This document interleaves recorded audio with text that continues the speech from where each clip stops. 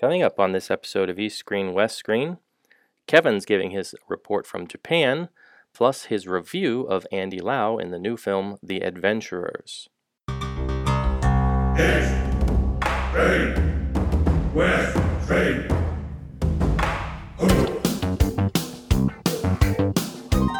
This is East Screen, West Screen with Paul and Kevin, where if films were food, they'd be full of it.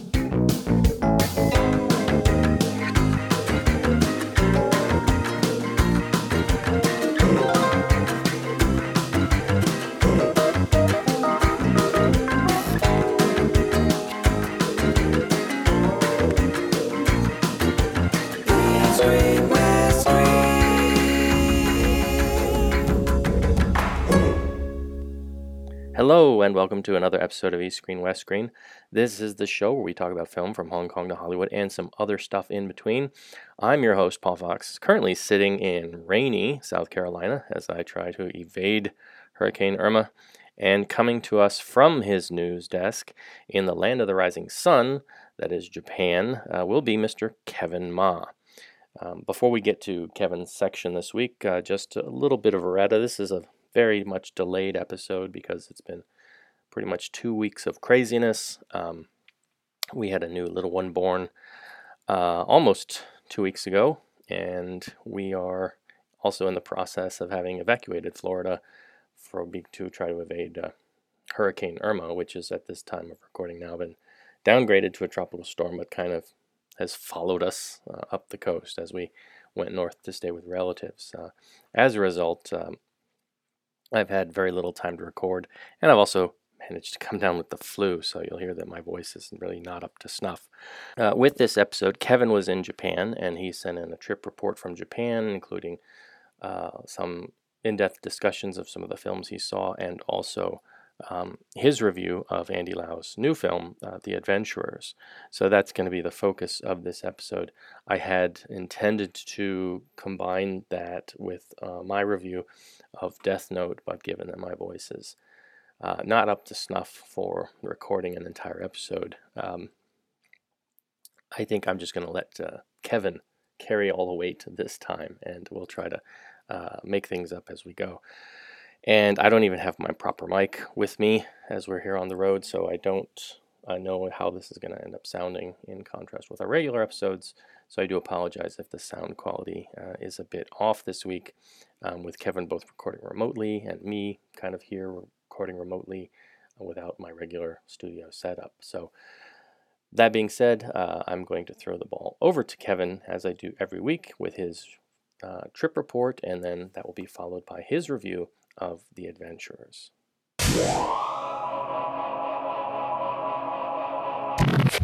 Hello from Tokyo.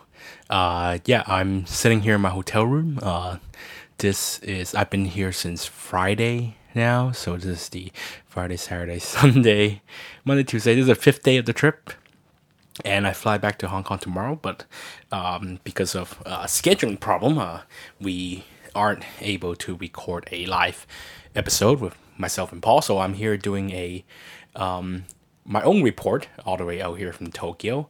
I mainly took this trip because, well, it's my birthday, and the number isn't a 5 or a 0, so therefore not particularly an important year.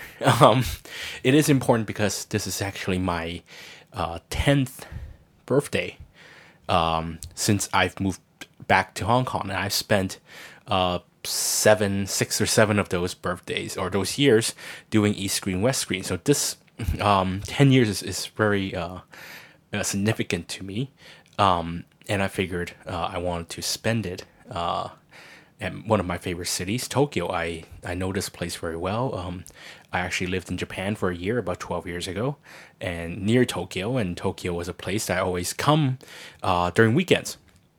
So to me, it's a very important place, and it's one of my favorite places in the world, and I wanted to spend, have a good time here. So not much news this week. I haven't been able to follow the news, and I don't think there's been anything, again, that important. I think last week you mentioned something about, Oliver Stone heading the jury in Busan, Tokyo, maybe some announcement from Tokyo, I forget. There was an announcement a couple weeks ago about other 10-year remakes, about Thailand, I think Taiwan and Japan are getting them, I think. But more details will be announced for those projects later. And we already talked about Thailand version, so I think I will wait until more official or bigger announcements to come before I go back to doing news. So right now, I'm just going to talk a little bit about my trip to Tokyo. This is a rare trip in that it's actually nothing to do with a film festival or film related event. I've done some film stuff, so I guess I should mention those mainly. Otherwise, there's a lot of shopping, a lot of eating, the usual holiday stuff like normal people do. But of course, I'm here alone, and I did meet a few friends, which is good. When I get nice meals and have good conversations, and it's been a lot of fun. And made me miss Tokyo a lot because I haven't been here in almost 2 years now. Film wise, I watched a couple of interesting films. On the plane, on the way over, I saw Takashi Miike's Blade of the Immortal, which is based on the manga. And it stars Kimura Takuya, who you may remember from 24/6, the Wong Kar-wai film, or Love and Honor, the samurai film, or as the star of Hero, the hit TV series, one of the biggest stars in Japan. And he stars in this colossal commercial flop here in Japan as a samurai who, after his sister is killed, becomes immortal. And the original manga apparently says that he has to kill a number of souls before he can get rid of his immortality. But the film doesn't cover that territory. It just means he's been alive for 50 years and he can't be killed because he has these bloodworms that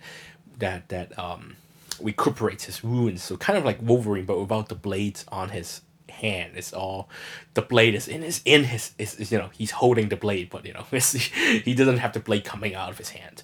But yeah, so he is tasked to protect this young girl whose family has been killed by a rising faction of swordsmen, you can say, or samurai.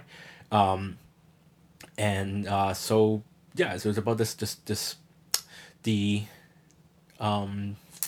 discovery, I suppose, his self-discovery, or his this character Kamanjo, I think, his sort of discovery as a new role, as a guardian, you could say.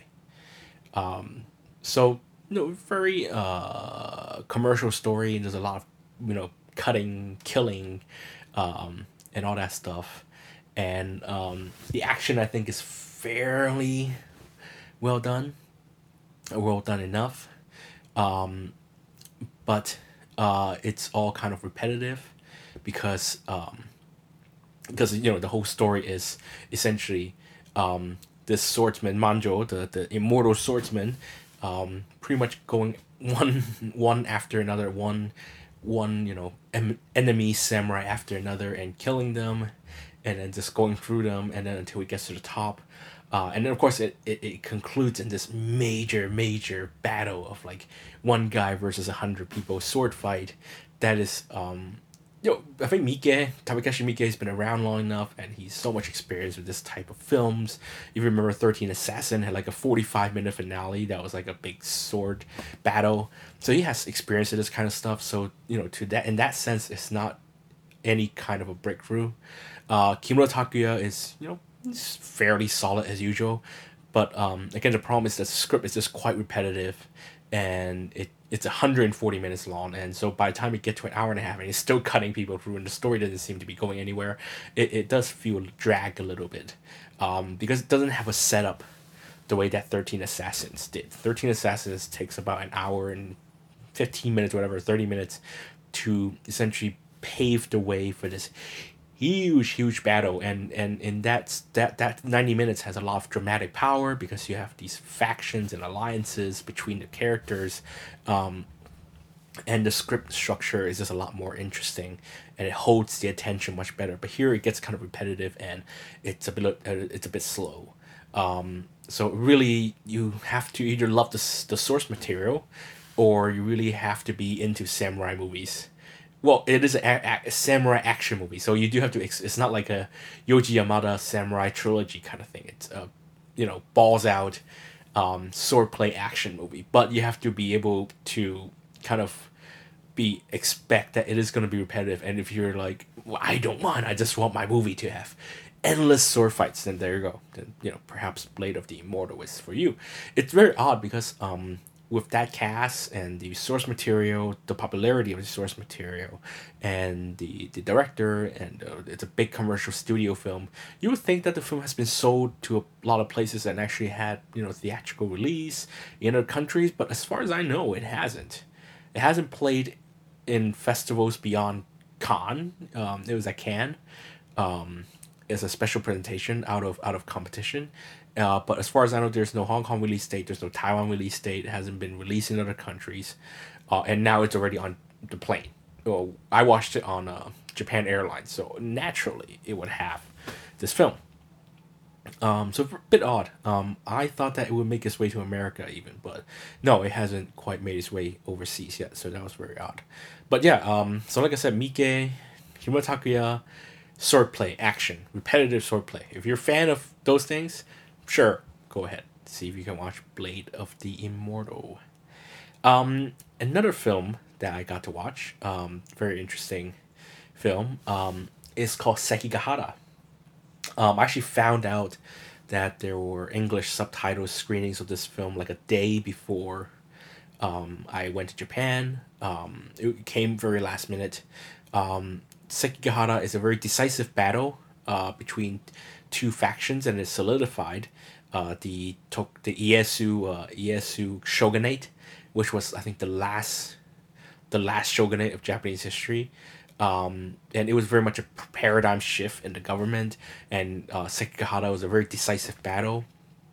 They essentially wiped out the remaining forces of the previous shogunate. And this film is a 2.5-hour film, and it's sets up all the political maneuvering and the character dynamic that led to the battle. And of course, the battle itself, it's about the last half hour of the film, and it shows really how messy these alliances were and how shaky they were, and how it one sort of alliance or one shift in the alliance really changed the pattern of the war. So in that sense, it's a very interesting idea, but the thing is, the film has a lot of characters. And I watched the film with English subtitles all the way, and I stayed awake. I promise, I stayed awake through all 149 minutes of it, but there was just so many characters. The main two characters are Ishida, who is the played by Junichi Okada, a boy band member, and Ieyasu is played by the great Koji Yakusho, who was in Shall We Dance and who was in Chronicles of My Mother, which was also directed by Masato Harada, the same director here. And of course, it's just one of the greatest Japanese living actor right now. So he brings a lot of gravitas to the idea, and the film is interesting because Ieyasu is quite revered in Japanese society. Like I say, he's the head of a shogunate, and of course he's a very well respected figure. But the film, very interestingly, portrays him in sort of a wily, scheming way. It shows him he's the one who sort of initiates these political maneuvering. So and his methods can be ruthless, and he is sneaky. But apparently, I've asked some locals here whether Ieyasu has been portrayed like this before, and apparently it hasn't.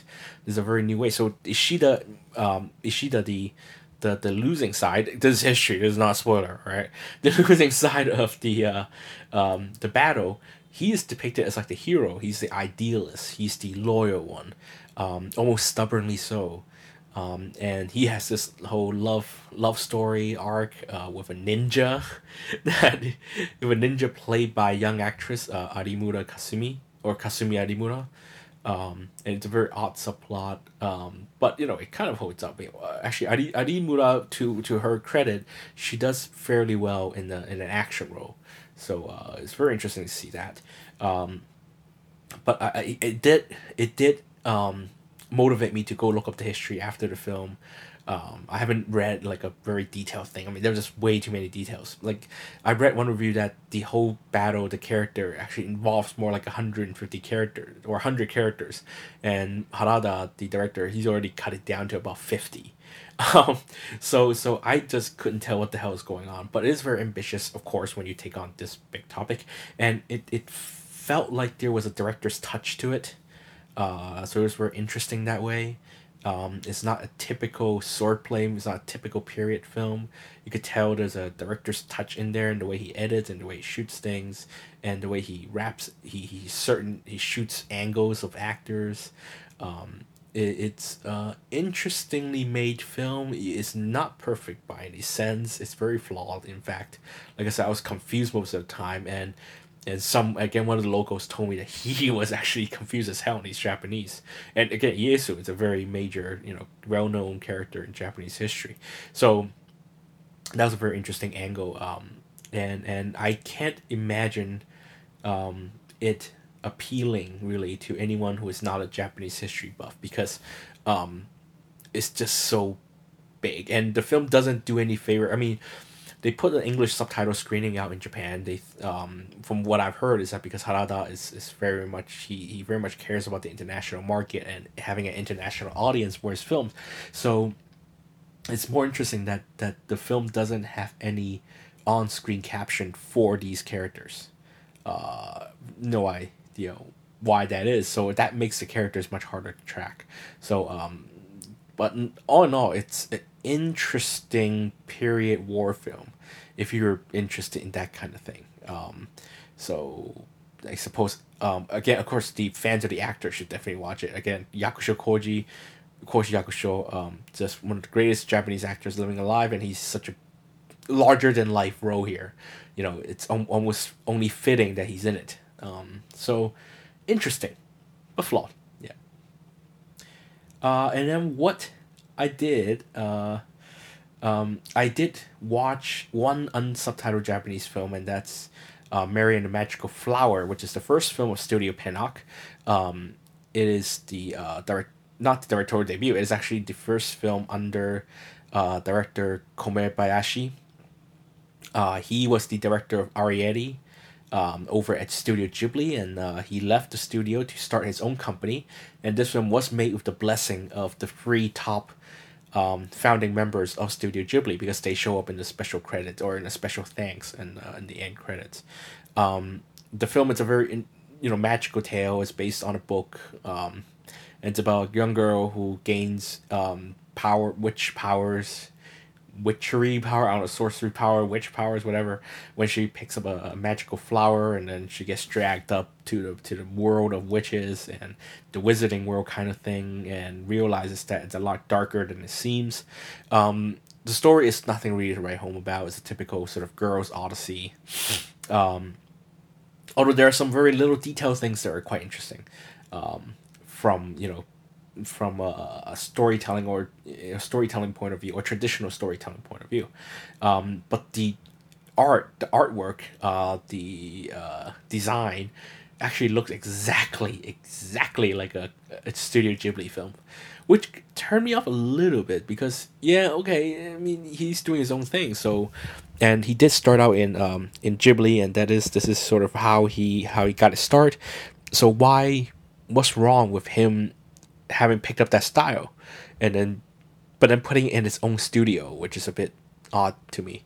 It's an okay story. I have a feeling this film will get a lot of, well, not a lot of international attention, but it will travel, just for the name and the fact that it has the blessings of the Studio Ghibli people, and it does look very much like a Studio Ghibli film. So in that sense, that's if you're an anime fan and you can't wait for this new Miyazaki movie, this might keep hold you for a little bit longer. Yeah. But I saw it unsubtitled. I know some Japanese. I understood about a good 40% of the film. So I don't know if the storytelling is very clear, but it just didn't really excite me. The visuals are good, but I don't feel the enchantment or the deeper message that Miyazaki films or Studio Ghibli films usually do. They have that. Their films are like a work of art, but here is okay. It's a moving. It's art in a very superficial way. It's visual art, but the storytelling for me it's a bit stilted, and I didn't find it really that enchanting. The story itself. So, but maybe I'll watch an English subtitle version just to make sure. But it's okay. It's not. It's an okay start for a new studio. But I hope Komebayashi would learn to sort of start churning out his own style. We could say, start fine tuning his own style and get away from that really usual, that traditional Studio Ghibli look to the animation. Last but not least, I went to Tachikawa. It's a suburban district, about 40 minutes by train. And I watched Baby Driver, the new Edgar Wright film, in this special cinema. Well, it's not special cinema, but the cinema has a special couple of screens where they installed extra speakers. And with louder bass, and they turn up the settings, and they call it bakuon, which means like explosive sound. And of course, knowing Baby Driver is a film that has plays a large emphasis on the music, I figured this is something I have to do. So I went all the way out there this morning, and I watched the film. Of course, I had a great time. The film is still very fun, and Edgar Wright is, I think, Edgar Wright's most original film by far. It's interesting to see him getting off that parody spoof thing, even which he also did in Scott Pilgrim, by the way. It's about spoofing other film style, but here I think he's sort of really developed his own style, even though it's done with existing music. So it's not as original, but the issue of authenticity and originality, I mean, we don't have time to go into that. But anyway, so the film was loud, very loud, and I enjoyed myself a ton. The sound literally made my chest rumble. That's how loud the film was. So it just goes to show that really the theatrical experience, it's really still a very treasured thing. I mean, how do you do a bakuon or explosive sound setup in your own home? Unless you're super rich and you have a movie theater in your house and you can soundproof that room, and then you can turn up your movie however loud you want. But where else but a cinema can you do that for regular people? So it was a very fascinating experience. Sorry, Paul, you have to edit this out. The sneeze. And it's just something, again, that proves that the theatrical experience is something worthy of saving. It's just not a film to watch on your computer, no matter how good speakers you have. It's at home. You can't have that same experience. So I enjoyed myself a ton, and it's been like that. And tomorrow I would try and watch another unsubtitled Japanese film, but I don't think it will travel very much, and it's not quite worth talking about, at least at this moment. So that's it for now for my Tokyo report. I think Paul may have some questions when I come back, but let's see what happens. I mean, we all know that Paul is about to welcome a bundle of joy, a second bundle of joy. So best of luck to Paul from Tokyo, and his whole his family is in my thoughts, or my thought. And I wish them the good week, a good month, good luck to everything, and that's it. We'll see you when we come back. Oh, but actually, right after this, I'll have my review of Stephen Fung's The Adventurers.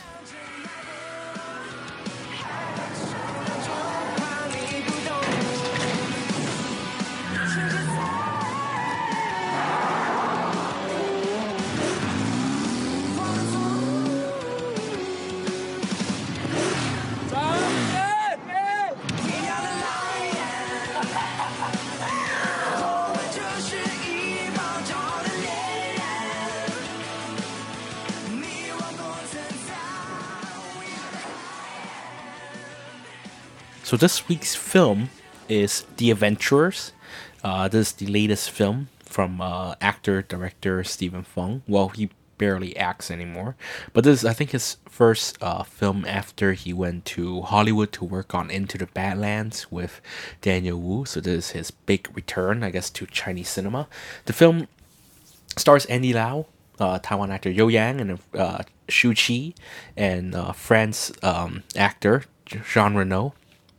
And it's a heist film. This review is gonna sound a little more improvised because it's recorded very quickly and I didn't write many notes, so I'll try and make it through very quickly.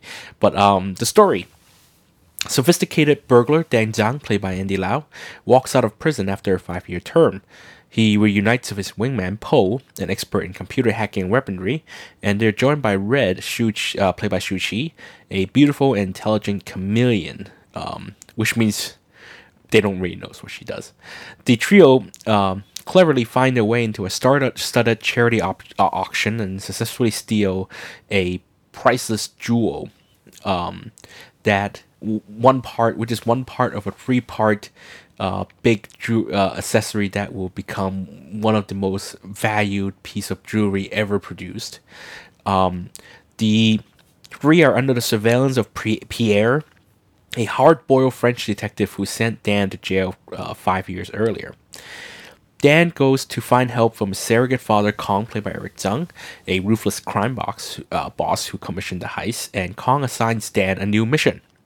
Meanwhile, Pierre tracks down Amber, played by Zhang Yingchu, who was Dan's girlfriend before he was sent to prison, and he convinces her to help him find Dan. Dan and his team search for the jewels across Europe while playing a game of cat and mouse with Pierre. As the final confrontation ensues, Dan's true agenda for his mission resurfaces. So, as I was saying, this is the return of Stephen Fung with sort of his new Hollywood expertise, and it's a big, glossy heist movie that's very much... I think the film at first was marketed as a remake of Once a Thief, as Once a Thief, John Woo's Once a Thief, but I think they're at least trying to create that kind of vibe. It's a picturesque set in Europe, and it's about beautiful people stealing beautiful things, and that's, I think, where the comparison ends. I think, well, I haven't seen Once a Thief in many years, so I don't quite remember how good or what that film was like, but first of all, Andy Lau and You Yang and Shu Qi, the team they're okay. They have a certain chemistry as a team, but they're not like Sharon Van Nestle Chun and Sherry Chung, let's face it. So you already have that problem there. I mean, it's hard to not make that comparison when you have John Woo's producer Terrence Chang on board as a producer of this film. But it's a very slick, very big budget heist movie. It has pretty people and it has great locations, and it's shot in a very polished way because it was actually shot by the same DOP who worked on Into the Badlands, at least the pilot. So he's a Hollywood cinematographer, and it has a Hollywood crew. So there's no doubt that the film looks technically very, very smooth, and the budget is still all there on the screen. But the problem is, there's a script that's written by 5 people, and yet they were so what's the word? They adhere so closely to the genre that it's hard to believe that 5 people could write such a lazy script. Essentially, every beat of the heist movie is there. They create these amazing gadgets, and which I thought, they were all from Kickstarter or something, because, I mean, how can you... The problem with heist movie is that when you watch these really high-tech heist movies, like Entrapment or Ocean's 11 or whatever, but Ocean's 11 kind of... It's very tongue-in-cheek, but here it's not. It's a very straightforward heist movie. It's light, it's entertaining, but it's also incredibly insignificant by the time you finish watching it. They do these things and the villain shows up and there are life and death situations, but afterwards it tries so hard to be slick and lightweight that how do you you who would you blame that the film is too lightweight? It's true. That's the thing.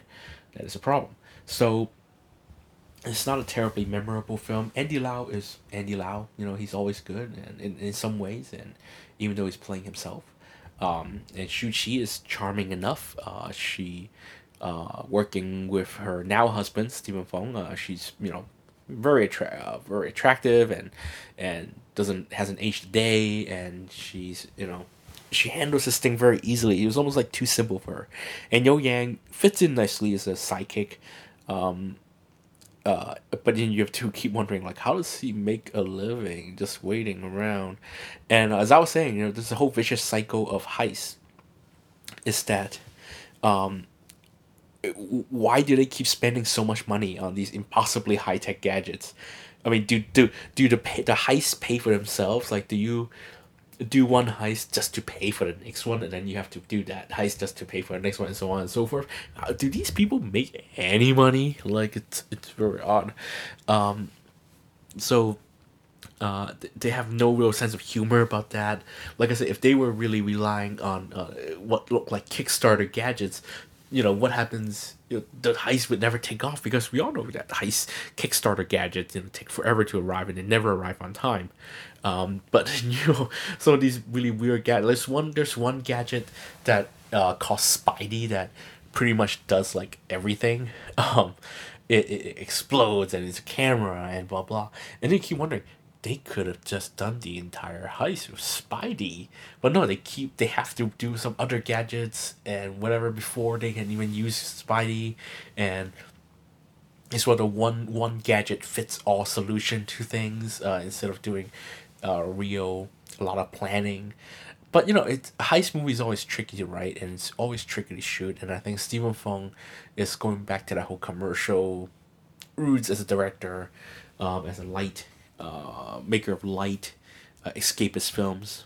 After Tai Chi trilogy really just fizzled out, really like a wet firework. So this is sort of his way of showing that he can still make commercial films and slick commercial films. I can't say that he's very successful, because the film is so forgettable and so bland, and that is his biggest crime. In this day and age, this film could have been made 20 years ago, because Once a Thief was like 30 years ago, and I doubt that film ages if compared to the Avengers. It's certainly better than the what was the last one? I think the horse movie that was directed by Lee Chi-ai and starring Kelly Chan and Tony Leung. It's certainly better than that film. That film was really a bit of a mess, and here it's very much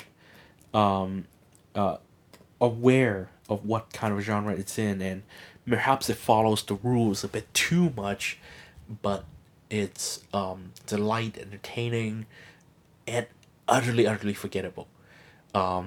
So if you watch it for the stars, that's fine. I mean, Andy Lau is Andy Lau. He doesn't change at all. If you want to watch this team work together, or just, it's worth watching for the actors, I suppose. But if you're actually looking for some kind of update to the heist genre, or something new, or something tongue-in-cheek, or something that's even remotely kind of interesting, you might have the wrong film. So okay, but not good or bad or whatever. It is a commercial film, and it's a commercial film that you forget about in 2 weeks. In fact, if we talk about this at the end of the year or next year, I will not even remember having seen it. So that's the Avengers. I hope I didn't really I didn't mess up anyone's wishes to watch it, because I know there was a lot of fanboy buzz around it. They thought it was exciting, and I'm here to say that I'm not here to say anything. I'm here pretty much to burst your bubble. So sorry, fanboys, this may not be the film you're looking for.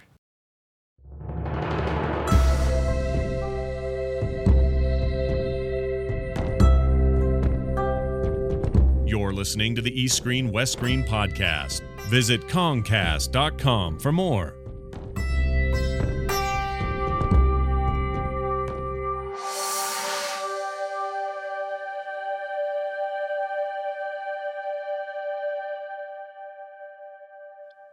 And you have been listening to the East Screen West Screen podcast. Our theme music was composed by Rob Jabor of Schnauzer Radio Orchestra. Research has come from a variety of sources, but primarily lovehkfilm.com and the Hong Kong Movie Database. We also get a tremendous amount of moral support from listeners like you. So if you'd like to be part of the show, please do get in touch with us via the website at Concast.com. You can follow us on Twitter, twitter.com at Concast. You can email us, eastscreen@gmail.com, and you can follow us on Facebook at EastSWestS. As always, I do urge you to follow him with everything that he's doing. Kevin, that is at the Golden Rock over on Twitter. You can also check out his news site, which is having some life once again, now that he's gotten a little bit more time. That is asiaincinema.com. And of course, you can follow him on Twitter as well. So please check out everything that he's doing. Also, please check out our friends over at the Podcast on Fire Network and all the interesting work on Hong Kong cinema that is coming out there. A short, quick mention too, if you are into taking online courses, online MOOCs, the course that we talked about last year, Hong Kong Cinema Through a Global Lens, is being run once again. They ran it earlier this year, and both myself and Kenneth Brorson took the course and really enjoyed it. It's a fairly short 6-week stint where they get into some of the more well-known aspects of Hong Kong cinema, people like Jackie Chan and John Woo and Wong Kar-wai, among others. And they talk a little bit about how Hong Kong cinema sits academically with regard to some theories on globalization and sort of the international discourse that surrounds some of the more popular films. So it's a very interesting course. It's free. You can check it out over on edX. You just look up courses for Hong Kong U or Hong Kong cinema in the search, and it should come up. And it's very enjoyable. If you're a fan of Hong Kong cinema and you haven't taken it, now you have another chance to take it once again. So our next show, episode 240, what I've planned is to do a series of short episodes with my friend Kenneth Brorson from the Podcast on Fire. He's going to be guest hosting with me as we talk about the film series Yuppie Fantasia, and I think we're going to be breaking it into 3 short segments where he talks a little bit with me about the early films and then rounding it out with the new film which came out earlier this year. So that's kind of what we have planned in the interim period here while I try to get back to a somewhat normal schedule, and once we can do that, then we'll be back to things as normal for myself and Kevin in hosting and producing these shows. So that's what you can expect in the coming weeks, and hopefully by mid to late October we'll be back to a sense of somewhat normalcy, based with all the craziness that's going on right now. And I do wish everybody well, whether you're part of this storm or any of the other storms that are out there right now. Or you're just listening to us from afar. Thank you for sticking with us, and thank you for your patience during this period. So all of that and more on our next show. Until then, this is the East Screen West Screen podcast saying we wish you good viewing and be safe, and we'll see you next time.